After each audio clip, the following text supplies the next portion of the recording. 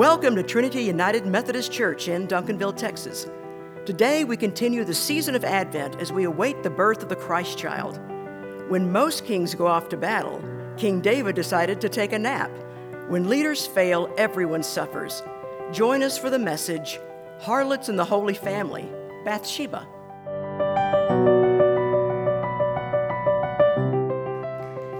Good morning and welcome to worship here at Trinity United Methodist Church in Duncanville, Texas. You know, when most kings go off to battle, King David decided to take a nap. When leaders fail, everyone suffers. So stay tuned for our message, Harlots in the Holy Family, Bathsheba. This morning's first scripture reading is from the book of Matthew, chapter 1, verses 1 through 3a, 5 through 6, and 16. Listen now to the word of God. An account of the genealogy of Jesus the Messiah, the son of David, the son of Abraham. Abraham was the father of Isaac, and Isaac the father of Jacob, and Jacob the father of Judah and his brothers, and Judah the father of Perez and Sarah by Tamar, and Salmon the father of Boaz by Rahab, and Boaz the father of Obed by Ruth, and Obed the father of Jesse, and Jesse the father of King David. And David was the father of Solomon by the wife of Uriah, and Jacob the father of Joseph, the husband of Mary, of whom Jesus was born, who is called the Messiah.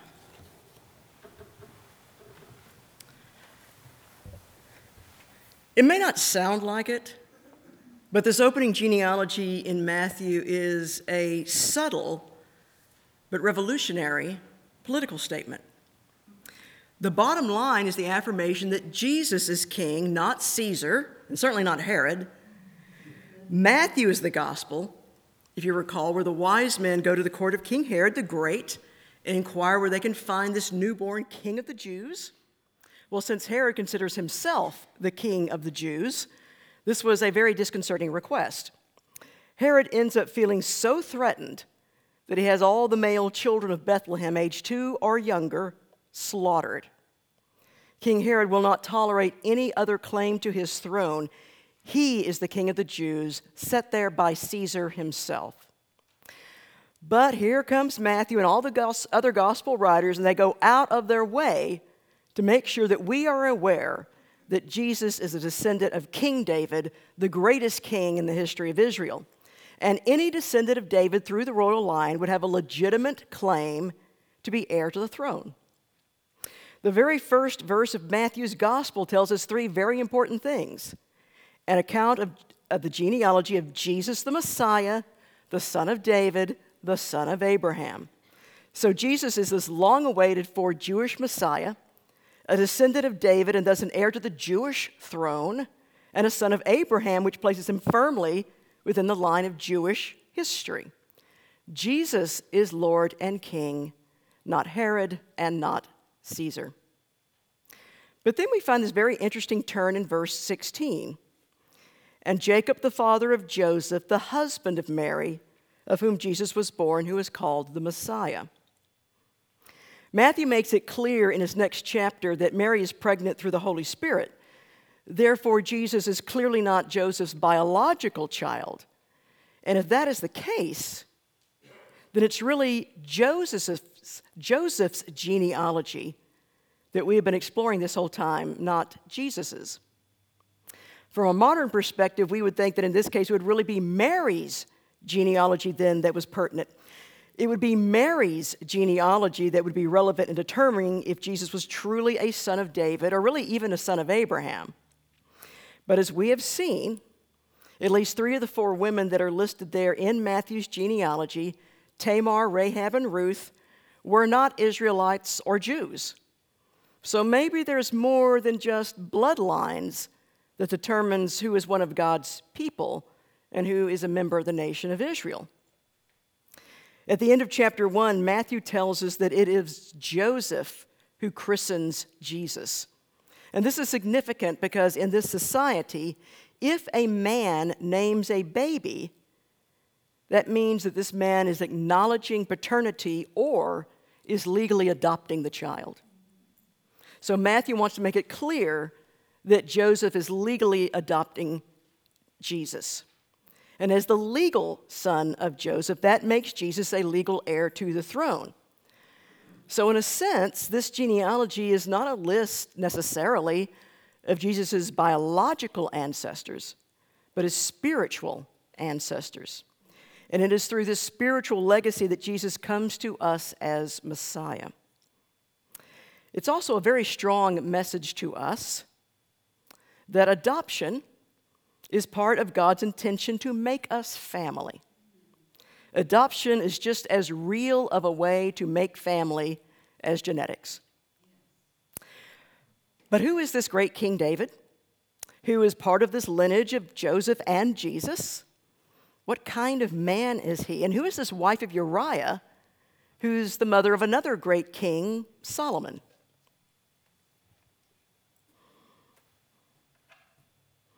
The next few readings are selected verses from the book of 2 Samuel, chapter 11. In the spring of the year, the time when kings go out to battle, David sent Joab with his officers and all Israel with him.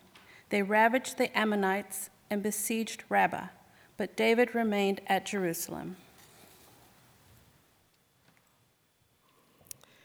Several decades ago, starting in the 70s, some young clergy began to question the way worship had always been done. Since more and more of the population could not be considered Christian in really any meaningful sense of the word, then they could no longer be expected to be able to sit through a traditional worship service and find any meaning in it. So these young clergy began to experiment with what came to be called seeker-sensitive worship services. And these services were designed to be evangelistic outreach to seekers, that is, the unchurched. And so gone were all the old hymns, the organs, the stained glass, the liturgy, because that's not going to mean anything to the non-Christian. Instead, there would be a band who played contemporary music, stadium seating instead of pews, and no overt religious symbolisms. No crosses, no paraments, no banners. This is the beginning of what came to be known as contemporary worship. And no one did this better than Pastor Bill Hybels at Willow Creek Community Church in suburban Chicago. The church started in 1975 with 20 individuals who were determined to do church differently. A year later, they numbered 1,000 members. They eventually grew to have 25,000 members. Willow Creek was so successful that they started the Willow Creek Association and the Global Leadership Summit. Pastors and church staff came from around the world to learn the secrets of Willow Creek, and indeed many churches truly benefited from this training.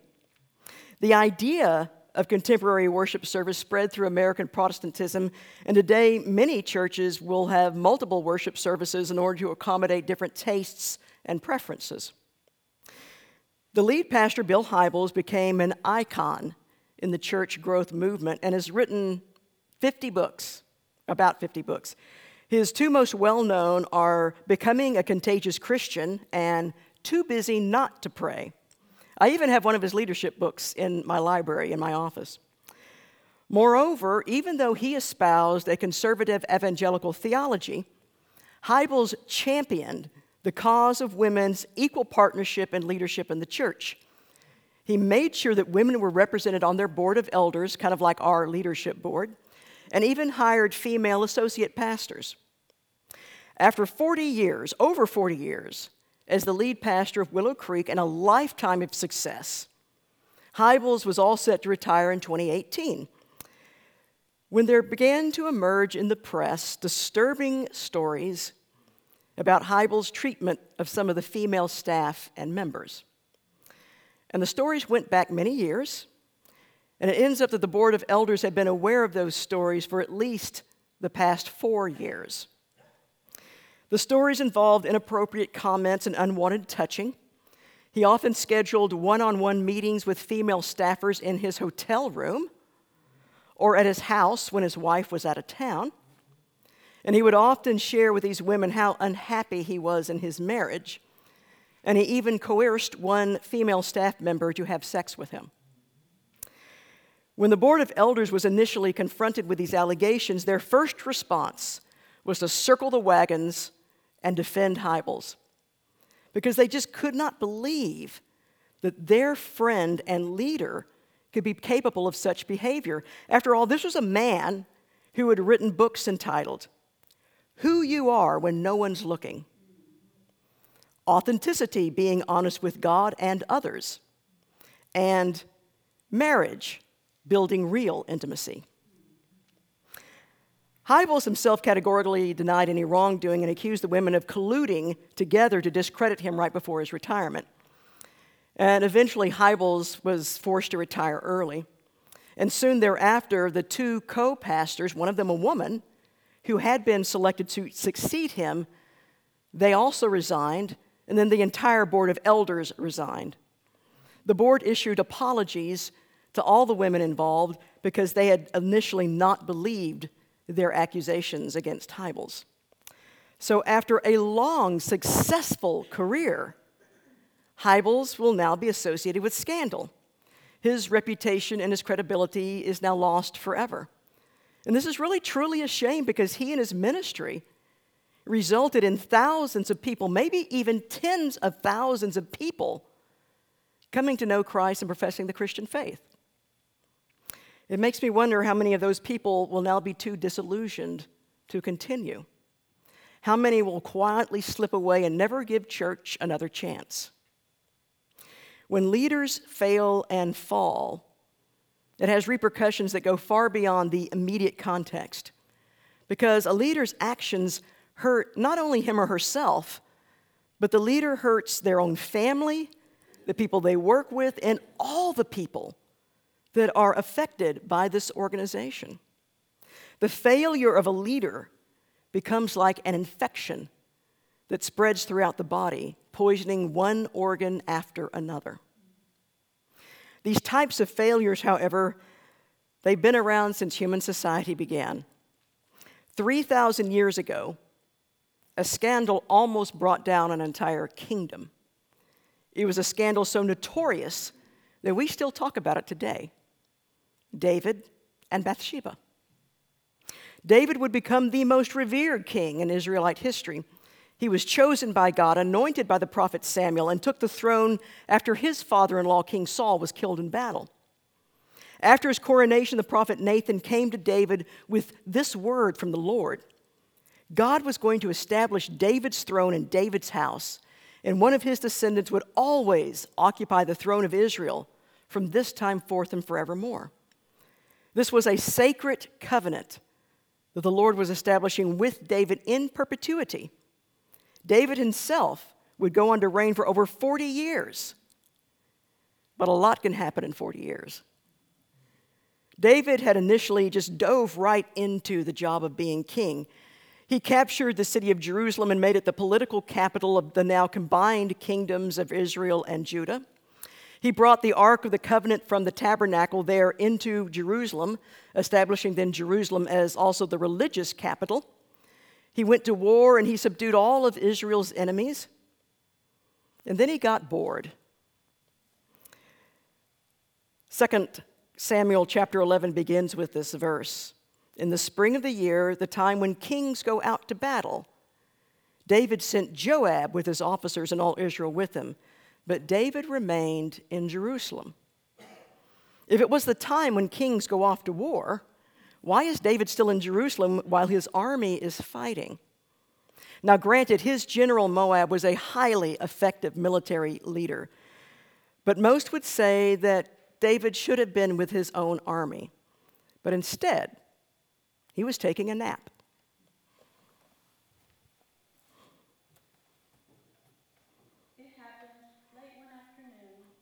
David rose from his couch and was walking about on the roof of the king's house, that he saw from the roof of a woman bathing. The woman was very beautiful. David sent someone to inquire about the woman. It was reported, "This is Bathsheba, daughter of Eliam, the wife of Uriah the Hittite." So David sent messengers to get her, and she came to him, and he lay with her. Now she was purifying herself after her period. Then she returned to her house. The woman conceived, and she sent and told David, I am pregnant.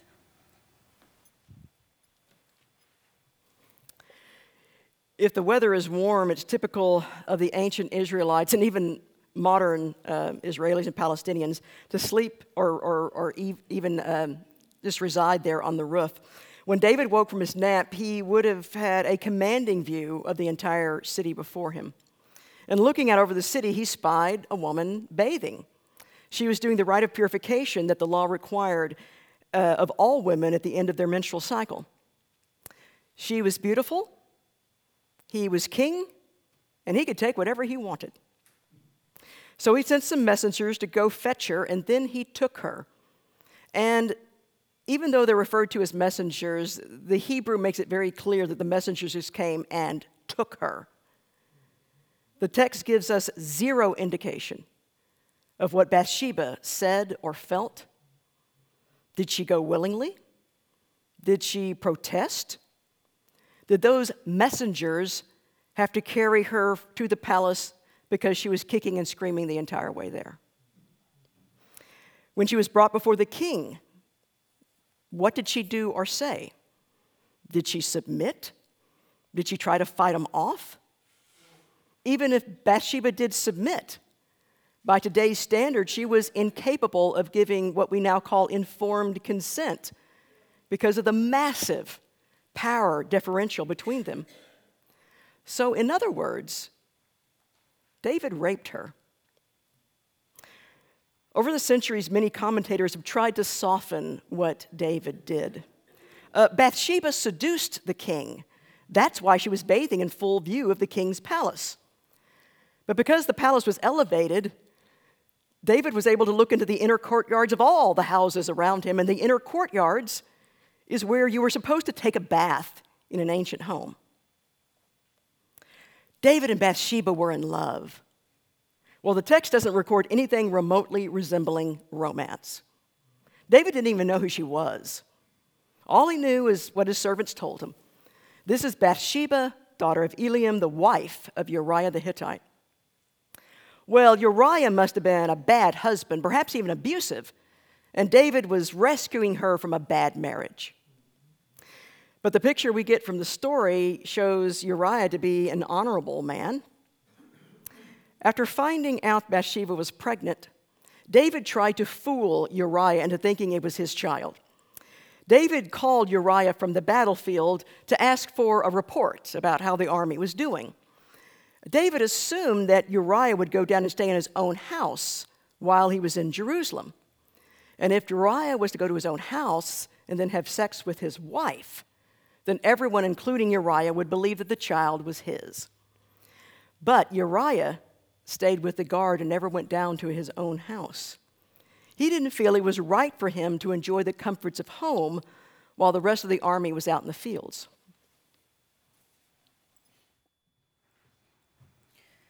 In the morning, David wrote a letter to Joab and sent it by the hand of Uriah. In the letter he wrote, "Set Uriah in the forefront of the hardest fighting, and then draw back from him, so that he may be struck down and die." As Joab was besieging the city, he assigned Uriah to the place where he knew there were valiant warriors. The men of the city came out and fought with Joab, and some of the servants of David among the people fell. Uriah the Hittite was killed as well. When the wife of Uriah heard that her husband was dead, she made lamentation for him. When the mourning was over, David sent and brought her to his house, and she became his wife and bore him a son. But the thing that David had done displeased the Lord.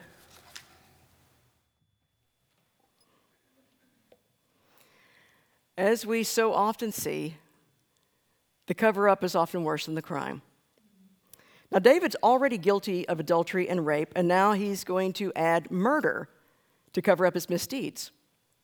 He tells his general Joab to put Uriah in the worst of the fighting, really a foolhardy attack, and then to deliberately pull back so that Uriah is struck down by the enemy.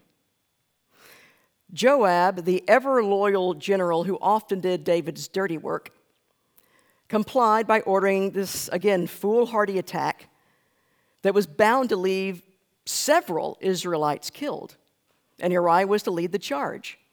Uriah was struck down, but several other Israelite soldiers also lost their lives in David's cover-up scheme.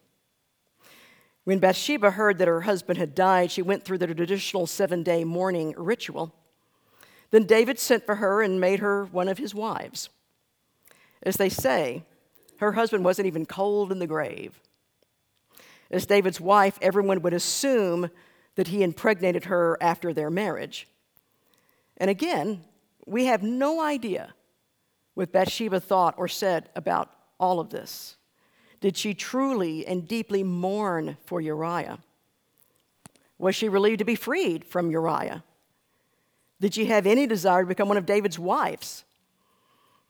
We just don't know. But from David's perspective, everything had worked out. The cover-up had been successful, but there's just one thing that David forgot. God was a witness to all that had taken place. The Lord sent Nathan to David. He came to him and said to him, "There were 2 men in a certain city, the one rich and the other poor. The rich man had very many flocks and herds, but the poor man had nothing but one little ewe lamb, which he had bought. He brought it up, and it grew up with him and with his children. It used to eat of his meager fare and drink from his cup and lie in his bosom, and it was like a daughter to him. Now there came a traveler to the rich man, and he was loath to take one of his own flock or herd to prepare for the wayfarer who had come to him.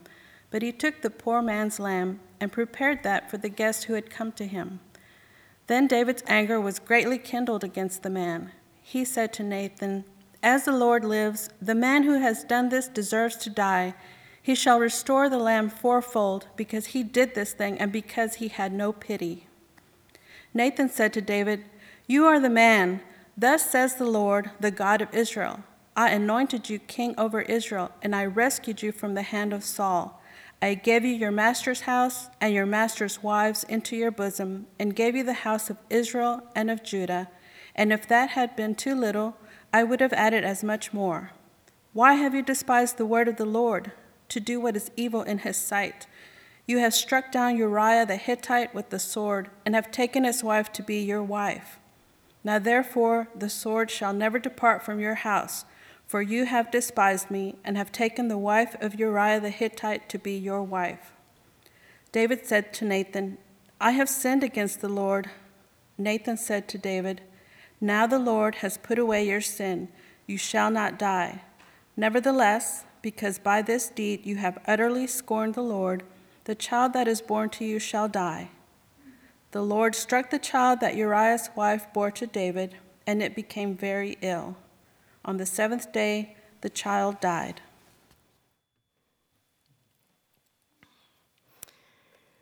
The prophet Nathan came to David and told him a story. And the king often acted as a judge, so David probably assumed that Nathan was actually bringing him the details of an actual case. After hearing the story of a rich man who slaughtered a poor man's pet and ate it for dinner, David pronounced his own judgment. "As the Lord lives, the man who has done this deserves to die. He shall restore the lamb fourfold because he did this thing and because he had no pity." And then in one of the most dramatic scenes in all the Bible, Nathan roars back, "You are the man." Speaking through Nathan, the Lord confronts David, basically saying, "I anointed you king. I saved you from Saul. I gave you a house. I gave you everything your heart desired and would have been willing to give you even more. But instead, you took Uriah's wife and then had him killed by the sword. And as a result, the sword will never leave your house." But the Lord was merciful. David had pronounced a death sentence on the man who stole the lamb, but God would let David live. But even with grace, we're all burdened by the consequences of our sin, and the wife of Bathsheba that Bathsheba carried would not survive. Now, of course, to us, to our modern ears, this sounds very unjust. Why should the child die because of the sins of the father? And the Bible wrestles with this question, and I can tell you the Bible offers no easy answers to this. The ancient Israelites assumed that God was the direct cause of everything that happened, so if the child died, then it must have been the will of God. In fact, we even find this verse in the Ten Commandments. I, the Lord your God, am a jealous God, punishing children for the iniquity of parents to the third and the fourth generation of those who reject me. But other parts of the Bible offer different answers. So I think what we can say is this. When parents sin, it is often the children who pay for it, even though they are innocent. And when kings and leaders sin, it's often the people who pay for it, even though they are innocent. After Nathan's rebuke, David says something simple and amazing. I have sinned against the Lord. No denials, no excuses, no justifications. He simply confesses and repents. If only we could all do that when we are confronted with our sin. Because we're human, we're going to sin. But we could save ourselves so much additional heartache if we could just simply say, I have sinned against the Lord. And think about that the next time any kind of a leader or a public personality, a celebrity or a politician or an athlete or a clergy person denies and denies and denies, only to have those falsehoods later uncovered. And I often think, if the person had just confessed when they were first confronted, they might have been able to be able to regain the public's trust and save their career, maybe even save their reputation. We need to remember that all of us are leaders somewhere, even if it's just to our own children and grandchildren. And they're looking to us for moral guidance, and they will be influenced by our example, and they will suffer if we betray that trust. But we are sinners, so it's inevitable that we will eventually betray that trust to some degree or another. And while we may still have to suffer the consequences of our actions, God always does forgive the repentant sinner. David was a rapist, an adulterer, and a murderer. Yet God had made a covenant, and the Lord kept the covenant that God had made with David.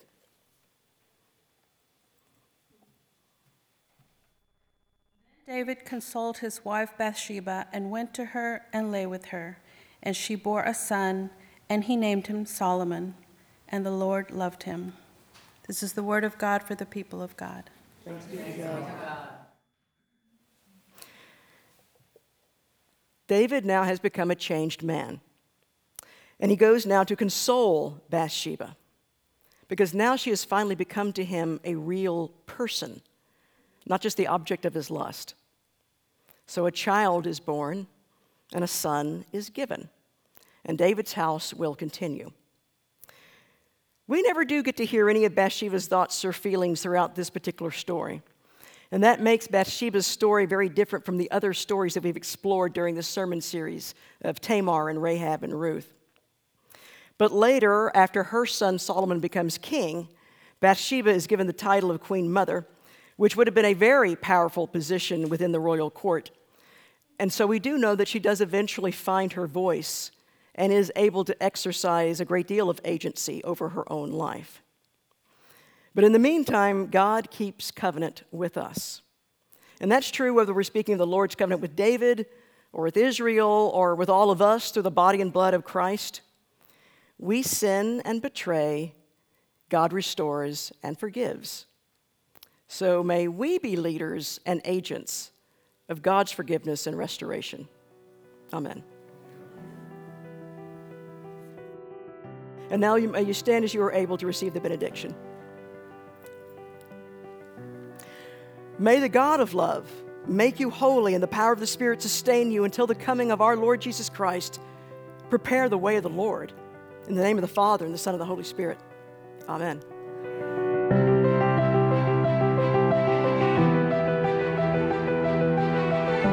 We hope today's service was a blessing to you. Join us every Sunday here on Facebook Live at 11 a.m.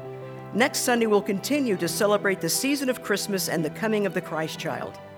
You can always access our services through our website, tumcd.org, our Facebook page, our YouTube channel, and our podcast, Jane's Most Excellent Church Adventure. If you like what you're hearing, you can also support our ministry with your gift through our website, tumcd.org. God bless you in the week ahead, and we'll see you Sunday at Trinity United Methodist Church.